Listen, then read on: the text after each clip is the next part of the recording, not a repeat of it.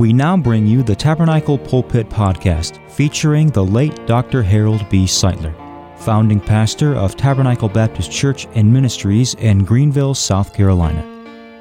And now, today's edition of the Tabernacle Pulpit Podcast. Now, Hebrews chapter number 2, a text of scripture that I'd like to call to your mind tonight, familiar to all of you that are listening to me now. In verse number 3, how shall we escape if we neglect so great salvation? Now, I'd like to use that expression, so great salvation, tonight as a text for the message I desire to bring to you. How shall we escape if we neglect so great salvation? Thou would that I could tell the greatness and extol the greatness of the salvation of the Lord. I'm told in the Bible that the salvation is of the Lord, not by works of righteousness that we might do. No, by grace are you saved through faith, and that not of yourselves. It is the gift of God. I would that I could emphasize that. Salvation from its origin through its consummation to its finish is all of the Lord. Not by any deeds you might do or worth that you might merit do we present ourselves before the Lord, but salvation is a wonderful reality that God sets out and foreordains himself. So great salvation, great in many ways, great from every angle that you might think of salvation, great in its origin, great in its author, great in its benefits, great in its destiny, great in its sufficiency, great in its uniqueness, great in its provision, great in its plan, the salvation of the Lord. And on we could extol the virtues of God's great and free and eternal salvation that we enjoy within our heart. I'm glad that salvation is real. I know that I'm saved, and I ought not to be. I have no right to be. I have no merit to be except by the grace of God. But I'm so glad that I'm saved in God's grace and have the assurance of it and the confidence of it within my heart. I'm not afraid of tomorrow. I'm not afraid of death. Neither am I afraid of eternity. Nor am I afraid of the enemy, Satan, or the demons. No, not at all. In the Lord. Now, within my strength, I'd be no match for the devil nor his demons. But in the Lord, I can do all things through him which strengtheneth me. I'm so glad that I have salvation tonight. Sometimes folk look upon me and you that are saved with a note of pity and an eye of pity, as if to say how much you are missing of the pleasures of the world and the things of the world and the things the world offer. And they pity us because we don't dance or drink or dissipate or cuss or steal or cheat or loaf. They pity us, you see. But we don't need your pity, my friend. We all rejoice that we've been saved in God's grace, and we're so glad for this great salvation that has wrought eternal life and peace with God within my bosom tonight. Now I want to speak to you upon this subject, a panorama of salvation. What do you mean, panorama, preacher? I think the word, in the way I want to use it tonight, means an all vision, an all seeing of what salvation involves, the blessing of it, and the extent of it, and the benefits of it. Now, we'll recognize that I could spend all the night talking about that if I took a panoramic picture of salvation and talked about every angle of it and all that I see from it and in it. I'd never be able to get it all said tonight. But I want us to look at about 6 or 7 things in relation to salvation from a panoramic standpoint. We'll look it over and see something about these great things that salvation involves. And I'd remind you, number 1, that in eternity past, the Holy Father thought me.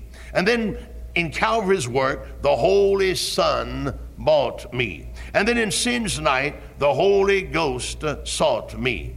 And then in the sinner's wilderness, the grace of God brought me. And then in life's sojourn, the devil has fought me. And then in life's trials, the potter has wrought me. And then in the natural ignorance of the flesh, God's holy word has taught me. And so we'll look at salvation from those 7 angles tonight for a moment. In eternity's past, the Holy Father thought me. In Ephesians chapter 1 and verse number 4, we're clearly told that from the foundation of the world, we were known of our Heavenly Father and foreknown of our Heavenly Father. Now, do you think maybe that somebody might have gotten born in the world that God did not know? Maybe some poor boy like me. I don't have any virtues. My dad was not a millionaire. And I have no important social position in Greenville. Then I'm no political power in South Carolina or anywhere else. I'm just a nobody that's been saved by the grace of God. Do you think somebody like me might have slipped into the human family and got God by surprise and caught God off guard? And way down the line somewhere, that nobody showed up and God said, "Where'd you come from? Didn't know you were in existence. Where'd you come from? Who are you?" No, my friend. God, my heavenly Father, knows every white baby that's ever been born in any palace in all America. But that same God knows every black baby that's ever been born in any hut in dark Africa or Brazil or the South Sea Islands. Amen. No mother has ever brought a child into the world, but that God was aware of that fact from the moment that child was born until the moment that child died. Now that's omniscience. We call that omniscience, you see. That's one of the attributes of God. Now I don't have that attribute. I'm not omniscient. I don't know much. I know a little bit, but I'm certainly not omniscient. But God knows everything. He made the Einstein that split the atom. Amen. Sure. He knew the Beethoven that wrote the great music, you see. He made the Shakespeare that wrote the great literature. God knows everything about every person that's ever been born in all time and eternity. God is never taken by surprise. So in the past, my heavenly Father thought me. There was never a day when I was not known in the mind of God. And there shall never be a day when I shall not be known by my heavenly Father and by holy angels in heaven. Amen. And then I want you to note, second, in Calvary's work, the Holy Son of God bought me. Amen. Colossians 1 and verse 14, the proof text, in whom we have redemption through his blood, even the forgiveness of sins, we're told in Colossians 1:14. So at Calvary's work, the Holy Son bought me, paid the sin debt for me, paid the price for me, and let me go free. Once I was a slave, but the price of my redemption has been paid. Once I was a bondservant to the devil and a child of the wicked one, but I've been adopted by a heavenly Father who paid the price for my adoption. Once I was a member of the family of the devil, but now I'm a member of God's eternal family, and the devil is no relation to me. I've been bought with a price, and the price of my redemption is the work of my Savior upon Calvary's brow. And may I hasten to say that that price of my redemption is ample for yours. Though millions have come, there's yet room for one. There's room at the cross for you. The blood of Jesus shed abroad in my heart has not left one single drop of blood less to purge your guilt and to purge your sin and to wash you and make you a child of God as we are. Isn't that an amazing thing? Though millions have plunged beneath that flood by faith, though millions have been saved by blood, by the blood of Christ, there's not one drop less to purge any other guilty sinner that might come to the redeeming grace of God. His blood, his salvation is ample. And the Holy Son bought me, paid my sin debt sufficiently, and set me free at Calvary's brow. Now that's salvation. Amen. Now I'll admit to you that I'm guilty as charged. You bring the indictments, and I'll not plead innocent of a single one. You name the indictments one by one, right down the line, and there'll be a long list. And I'll admit first that that list will be long, but I mark you that my sin debt was paid for every sin, for every indictment that you might bring against me, and not only against me, but every other guilty sinner at all time in eternity. That sin debt has been amply paid by God's Holy Son at Calvary. Amen. In Calvary's work, the Holy Son bought me to himself, paid my ransom price. You know, when I preached on the book of Ruth, and in that last chapter of the book of Ruth, Boaz saw 10 elders, relatives of Naomi and Elimelech. And when he sees these 10 elders with their long beards and their robes and their staffs in their hand, he says, "Hey, come over here." And those 10 men walk over to the gate of the camp of the city, and they sit down in the gate. And Boaz says to those men, I want to buy back all that my uncle Elimelech lost when he left Israel and went down into Moab. I want to buy it back. And I want to see to it that it's deeded to Naomi. And then I want to see to it also that the name of Ruth the Moabitess, the Gentile bride, is included on that deed. And those elders said, see ye to it, see ye to it, go right ahead. We'll be glad to witness the transaction. And then another man comes by, and Boaz says, hey, come over. And that other man is a nearer kinsman of Elimelech than Boaz is, and he's a type of the law. And Boaz said to that first kinsman, I want you to buy back everything that our uncle lost. And I want you to deed it back to Naomi and deed it to Ruth. And that first kinsman said, I'm sorry, Boaz. I'm in sympathy with what you're thinking about. And I appreciate the fact that you're concerned about the lost parcel of land that our uncle lost. But he said, I don't have the price. He said, if I buy it back, it'll bankrupt to me. Now, he's a picture of the law. And if the law could save one single soul, it would bankrupt the law for soul number two. The soul, not one soul has been redeemed by the law, nor ever shall be redeemed by the law. And that first kinsman said, I'm not able, lest I mar my own inheritance. Well, that's exactly what Boaz wanted to hear. So he reached down into his pocket and took out the wanted price and the necessary price. I don't know what it cost. It makes no difference because Boaz was wealthy. He had silver and gold ample. But not only did he have silver and gold ample, but he had a motive precious.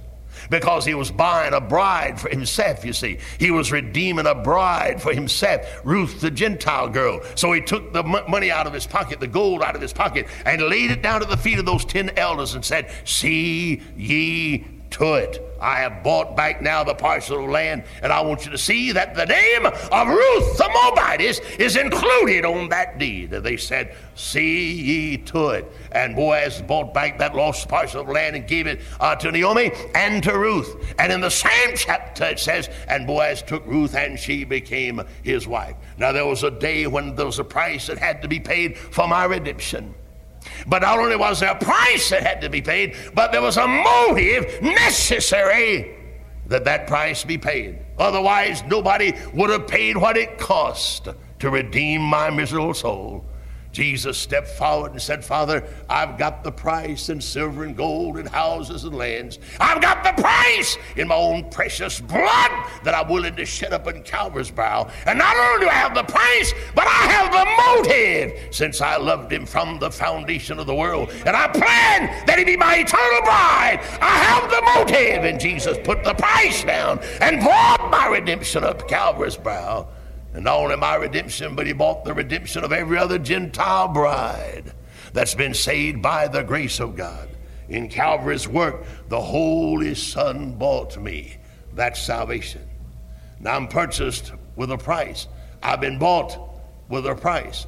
I've been redeemed with the precious blood of Christ as of a lamb, without blemish and without spot. Can you find anything finer than that?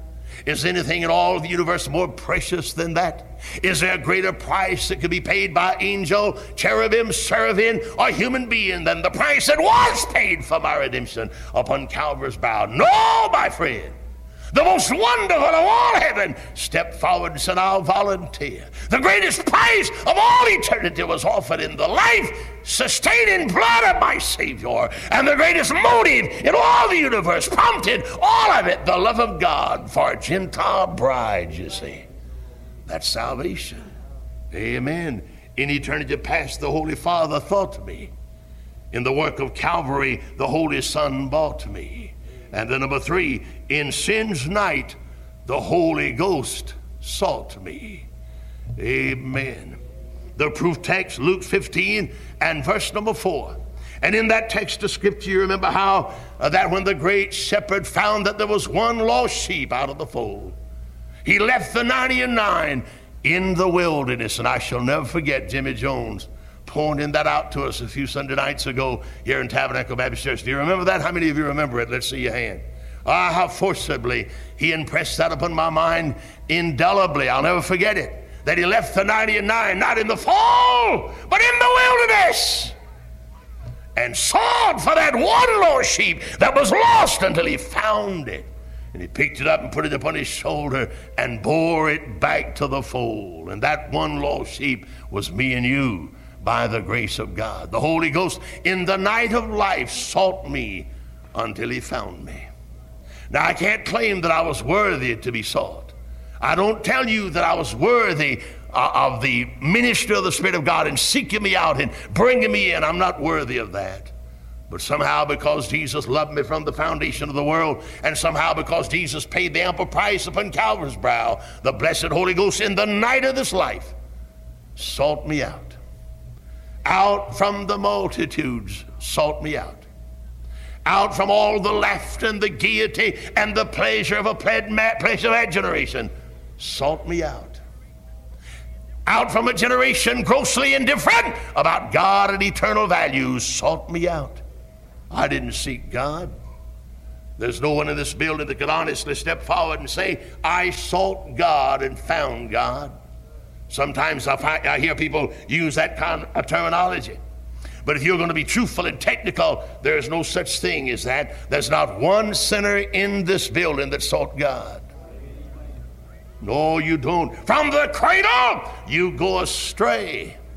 And the only reason you're not in the penitentiary tonight, or in the electric chair tonight, or out in the wall of sin tonight, is because the Holy Ghost sought you out and arrested your soul and brought you to the Savior. You can't get up and shout because you're anything. You're nothing, and I'm a nobody. The natural man is enmity against God, not subject to the law of God, neither indeed can be. The natural man doesn't seek God. But when I was going in the opposite direction, and when you were going in the opposite direction, the still small voice of the blessed Holy Spirit lingered at my side and said, son, give me thine heart. Don't run from God. Come to the Savior. Give me your heart. And by the grace of God, he turned you away from the mad rush of the multitude out in the world and brought you to Calvary and saved your soul and put you down in this congregation of the redeemed. You never would have thought it would have happened, would you? But it has. The Holy Ghost in the night of this life sought me until he found me. And that's the only way you can get saved. If you had any other panacea or any other way of redemption, what is it? I've never heard a preacher preach any other way. And if a man dare preach any other way, he's a false prophet. Men can't find their way to God. Somebody said, I prayed through. No, you didn't pray through. You believed and got converted. Amen. The Holy Ghost brought you in, you see. God brought you in. You say, well, I held on until I made it. No, you didn't. He held you until he got you in, you see. Let's get this thing straightened out. In the night of life, the Holy Ghost sought me until he found the one lost sheep. And when he found that one lost sheep, he put me upon his shoulder. And brother, I know of no greater place than to be rested upon the shoulder of my Savior. You talk about a fortress, that's it. You talk about an exceeding high tower, that's it. You talk about security, that's it. You talk about a refuge, there's none greater. You talk about delight, there's no greater delight than to be carried upon the shoulder of my Lord and my Savior. And he picked me up and bore me on his shoulder to the fold. In eternity past, the Holy Father thought me. In Calvary's work, the Holy Son bought me. In the night of life, the Holy Ghost sought me. And then number 4, in the sinner's wilderness, grace brought me. Grace brought me to the Savior. Now, the text again is in Luke 15, verse number 5. We're clearly told that the great shepherd, having left the 99 in the wilderness, sought the one sheep until he found it. And when he found that one sheep, the sheep didn't lead the way. The sheep didn't even follow. But the sheep was borne by the shepherd to the fold. And I'd like to say to you that in the sinner's wilderness, that's exactly what the Holy Ghost does for me and you. He brings us. We have been brought to the Savior by the grace of God. The holy grace of God has brought me and laid me down at the feet of the Savior. And that's the most glorious picture I think I've ever seen in my lifetime.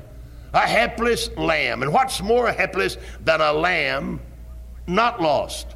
But more helpless than a lamb not lost is a lamb lost. Both are helpless. Both are totally dependent upon the shepherd. But that lamb lost out in the night is helpless indeed and dependent indeed upon the shepherd. And that's us. But the shepherd is a great shepherd and a good shepherd and a gracious shepherd. And he sought me until he found me.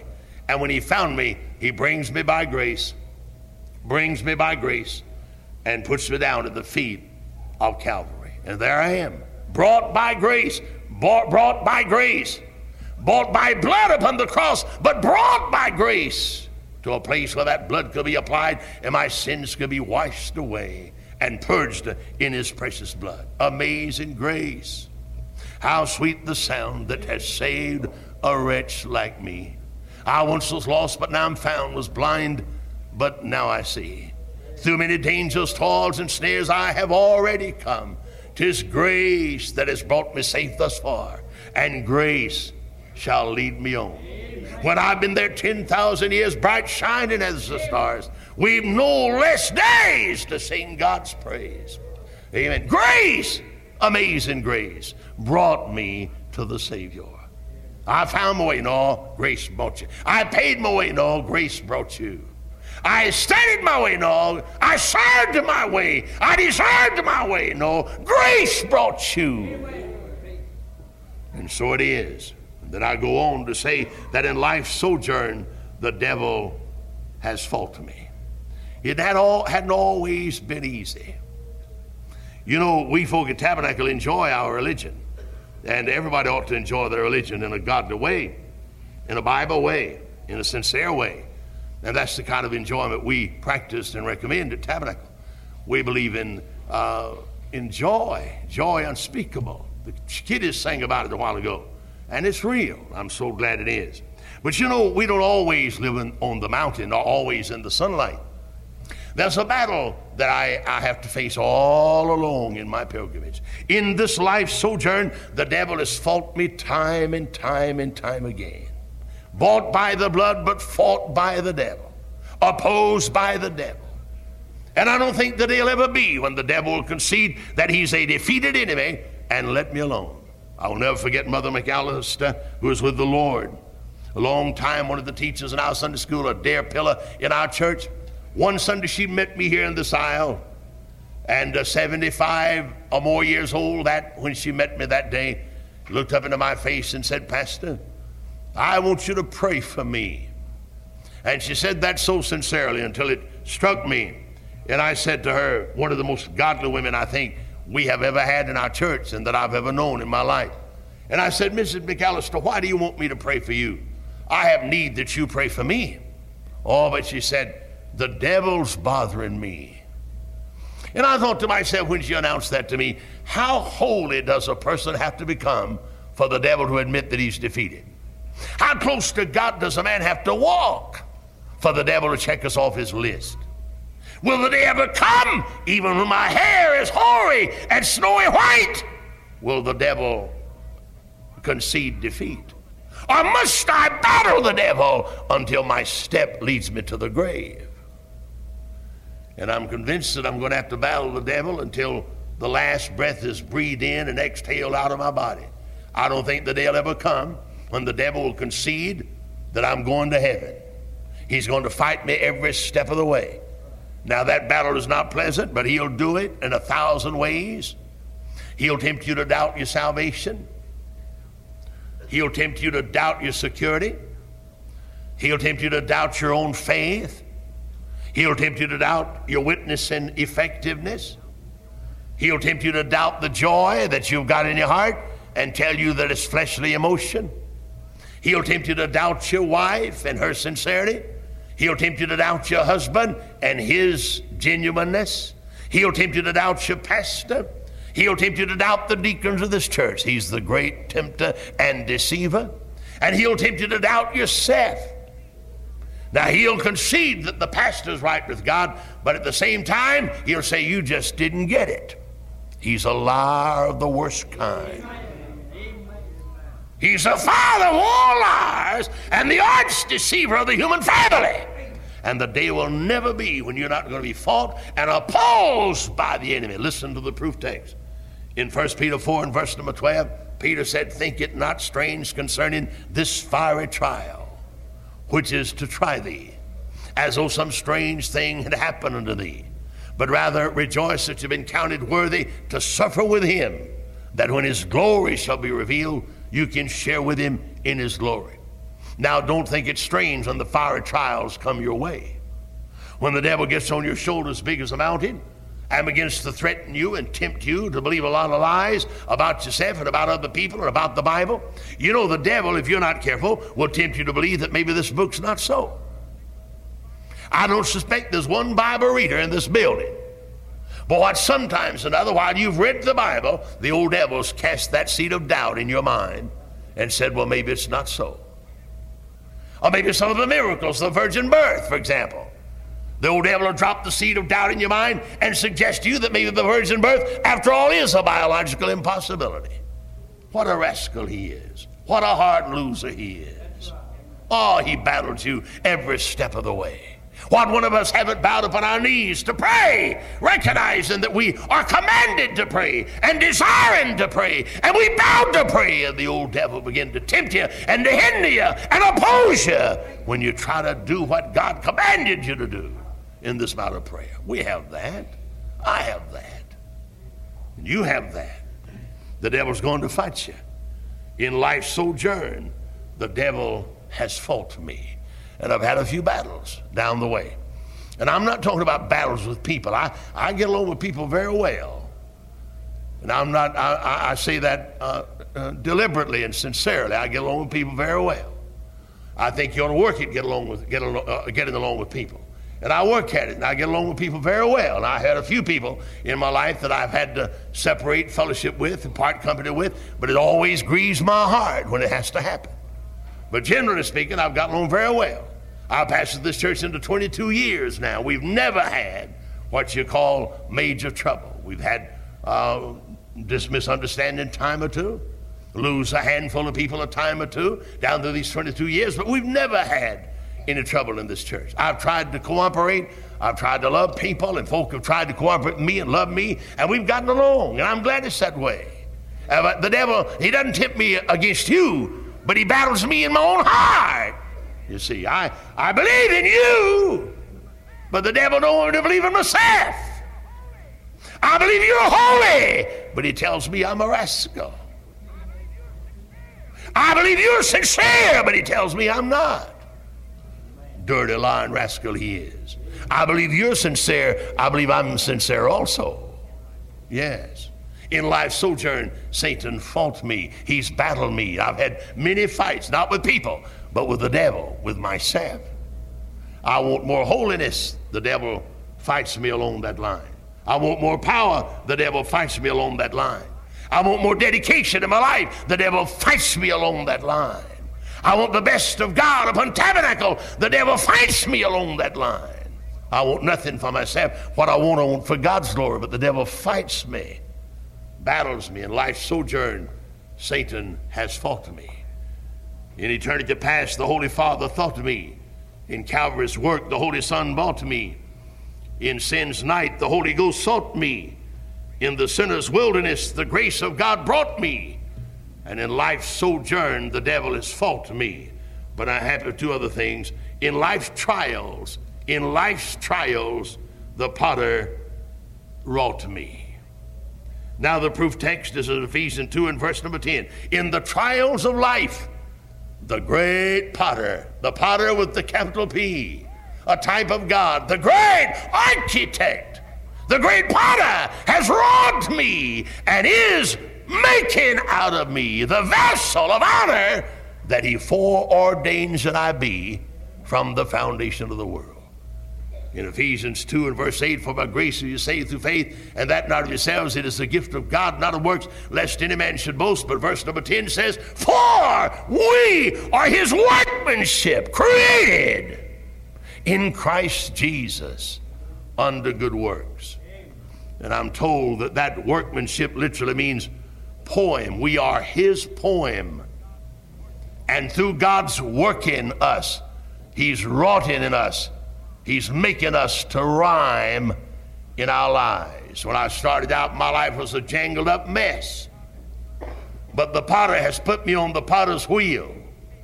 And he's been shaping me and molding me. And a time or two, he's found a lot of flaws in my life. And when the flaws hit the potter's wheel, my vessel breaks into 1,000 pieces.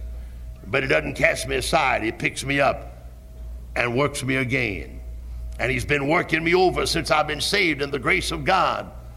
Life's eternal potter in life's trial wrought me and is making me to rhyme, making me in the image God foreordained that I be from the foundation of the world. Now that's what we call predestination. I don't believe sinners are predestined to be saved or predestined not to be saved. I don't believe in predestination like that. That's the way the hard shells believe it. They believe that babies are predestined for hell or heaven when they get born. I don't believe that. I believe in whosoever will.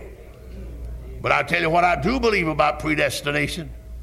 If you ever get a good case of old-time Holy Spirit salvation, like old Dr. Bob Jones used to say, about 6 inches beneath your collarbone on the left-hand side. I've heard him say that a lot of times. If you ever get that, do you know what that is? How many of you folk know what that is? Let's see your hand. If you ever get that, I want to say to you, you're predestined to be made to the image God orders for you. Amen. Now that's believers' predestination. And once you get saved, that's when predestination begins to operate. Predestination has nothing to do with sinners. That has to do with the saints. And when God takes you in his hand, he's going to make you to conform to his image for you. Now he may break you down. He may whittle you down. He'll cut off the ragged ends. He'll smooth off the ragged ends. Sometimes it might hurt. The chastening of God may be severe. Sometimes when God wrought you upon the wheel, it may hurt severely. But God knows the image that he plans for you. And he's making out of you day by day in the eternal potter's shop a vessel of honor. Just as sure as you hear me, he's making me and you a vessel of honor.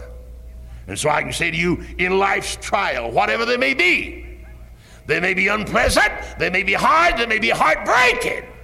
But in every trial of my life, the potter is making me a vessel of honor. Now that takes the bitterness out of the tears.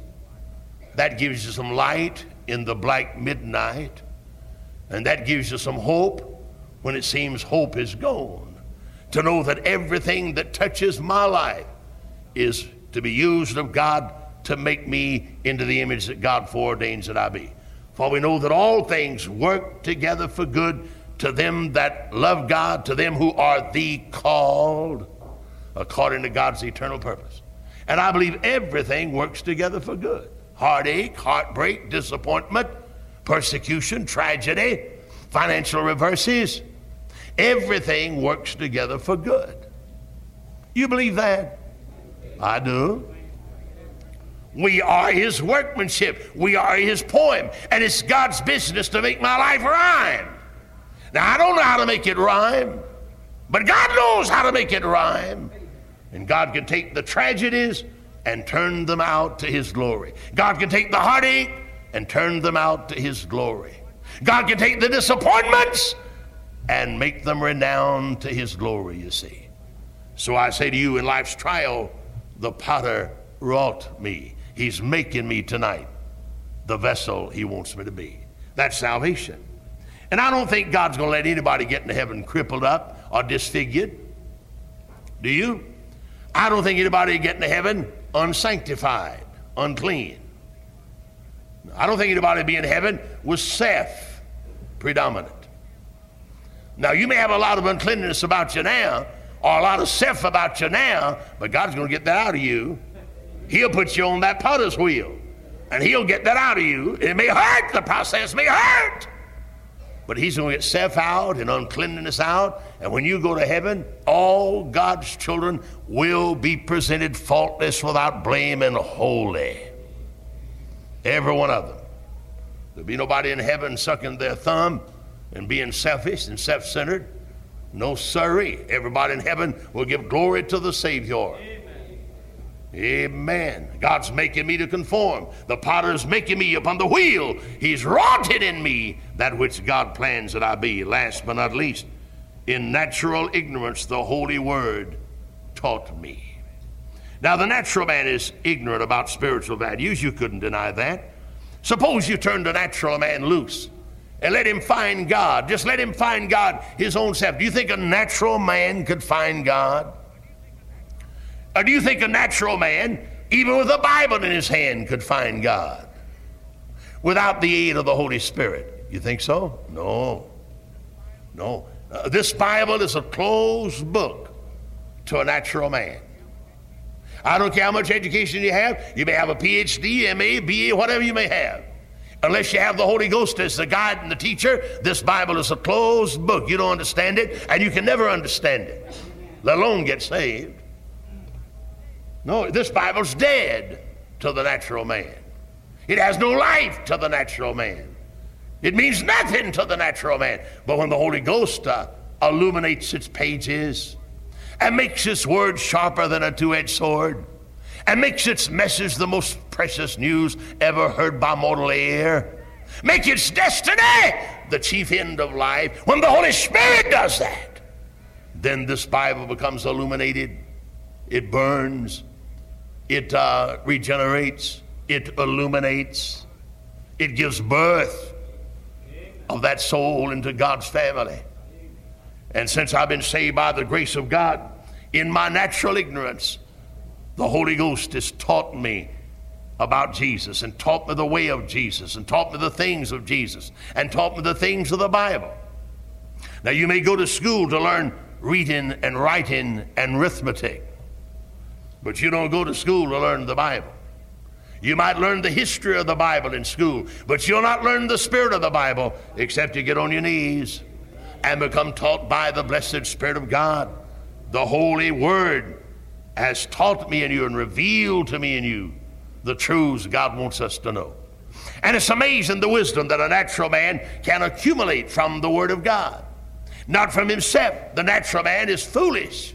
And the Word of God is foolishness to the natural man until the Holy Ghost takes the Word of God and teaches him and illuminates his mind.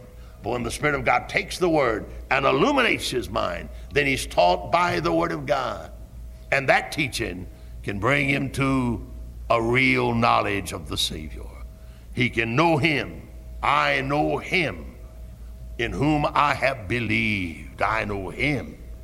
And I'm not boasting that I'm wise in myself, no. But I'm saying to you, I know Jesus because of what the Bible has taught me concerning the Savior. And I owe all my knowledge of the Savior to this blessed book that tells me about the Savior. Now here's a panoramic picture of salvation. In eternity past, the Holy Father thought me. In Calvary's work, the Holy Son bought me. In sin's night, the Holy Ghost sought me. In the sinner's wilderness, the grace of God brought me. In life's sojourn, the devil fought me. In life's trials, the potter wrought me. And then in natural ignorance, the Holy Ghost taught me that which I need. The Holy Scriptures taught me that which I need. That's a panoramic picture of salvation. So great salvation we enjoy. Let's bow our heads in prayer.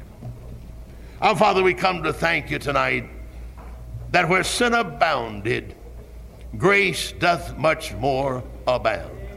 And except for the grace of God, we could have never sung the song that Brother Aiken led us to sing a while ago, Amazing Grace. It would have been presumptuous on our part to even open our mouths. Except by the grace of God, we know it to be a fact. Amazing grace, how sweet the sound. And we thank you tonight for so great salvation that we know in our heart. Now, Lord Jesus, if there's one sinner in the building under the judgment of God, marking time until that execution becomes a reality, I pray they may flee to the Savior tonight and become refuged and sheltered beneath the arms of the Almighty. I pray it may be so. And then, Lord God, if there's one believer here tonight that may be in a battle with Satan or with Seth, I pray this great salvation will encourage them to press on. Grant, oh God, we not give up the fight, but press on, serving God as faithfully as we can. In Jesus' name, heads are bowed, eyes closed. May we stand to our feet, everybody. We thank you for listening to the Tabernacle Pulpit Podcast. If this sermon was a blessing to you, please share and invite others to listen, and join us next time on the Tabernacle Pulpit Podcast.